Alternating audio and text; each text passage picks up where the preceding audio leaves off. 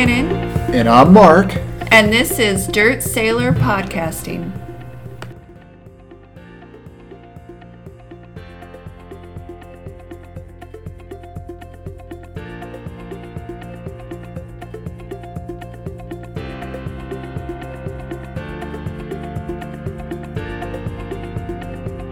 Trump killed terrorists. Joe Biden takes orders from them. President Biden is blatantly allowing the Taliban to take advantage of the United States. The Five co-host Jesse Watters argued on Wednesday. Well, there's really nothing to argue there, because if you watch the news from Reuters and other countries of what's taking place in Afghanistan, what's taking place with his press conferences, it's actually factual, because we have empirical data from the Trump administration that he was not a warmonger. He wanted to bring all the troops back, but other countries, terrorists, Al-Qaeda, all the other cells, basically did not mess with him, because when he said he would kill you, he would kill you. Which goes back to the podcast I listened to this morning with Mr. Jocko. Go back to Afghanistan with troops. Retake all the airports. Remove 100% of the U.S. citizens, the interpreters, and people from Afghanistan that fear for their life from the Taliban, and let the Taliban know, if you try to come to the airport, we will kill you. End of story. And you can see this with the way Soleimani, the Iranian, was running different operations in Iraq, killed a contractor, U.S. contractor, and a few Iraqis. And so what did Trump do? He approved the bombing and takedown of Soleimani, and he was out. We had a press who had a field day with a dozen or so troops getting concussions based on a retaliatory bombing. The press had a field day with it. And now we have U.S. service members' deadliest day in a year and a half getting killed, and it's no big deal. It's no big deal to Biden. Oh, well, Trump gave me this.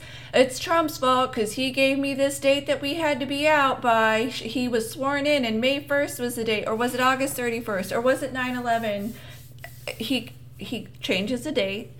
He moves it around, says how Trump forced his hand because there was a withdrawal date. Instead of saying, hey, we had this withdrawal date, we knew that we could not get it done because we had this amount of guns to get back, this amount of weaponry, this tank, this helicopter, whatever it was. They didn't scuttle them. If they couldn't get them out, why didn't they trash every single helicopter and tank and everything that was left behind? No, they handed it over. Said, here you go. Well, I believe that the new administration, which are all lifelong people that live back there basically forever, they forgot how brutal the Taliban are and some of these terrorists from other countries.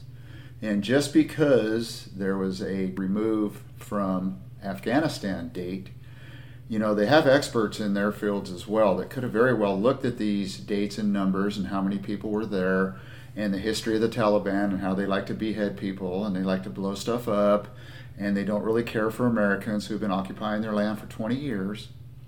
Maybe we should have said, we need to look at this document, we need to adjust on the fly, and that's what real people do when they're in crisis situations or they're actually in the field.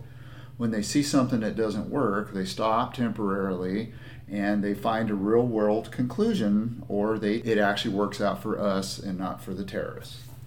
But now we have legitimized Al-Qaeda. Now we're working with them. Now we're handing over the names of U.S. citizens, LPRs, lawful permanent residents, and of Afghanis that were favorable to the U.S. and helpful. And to jump back to something earlier, which is Biden saying that he was given the timeline by President Trump, he didn't accept many of the programs that Trump had implemented, and he either took them out, took them to court, just stopped them altogether. He started signing executive order after executive order, taking out all of these programs and all of these deals that Trump had committed to. He had no problem taking away everything and dismantling what Trump did. But oh no, Afghanistan, man, I couldn't change that. No, it's Trump's fault. He made this deal. Okay, but he also took away every other deal that he could that Trump did. So why this deal? Why did he stick to this one? He said it was an unfavorable timeline, so why didn't he change it?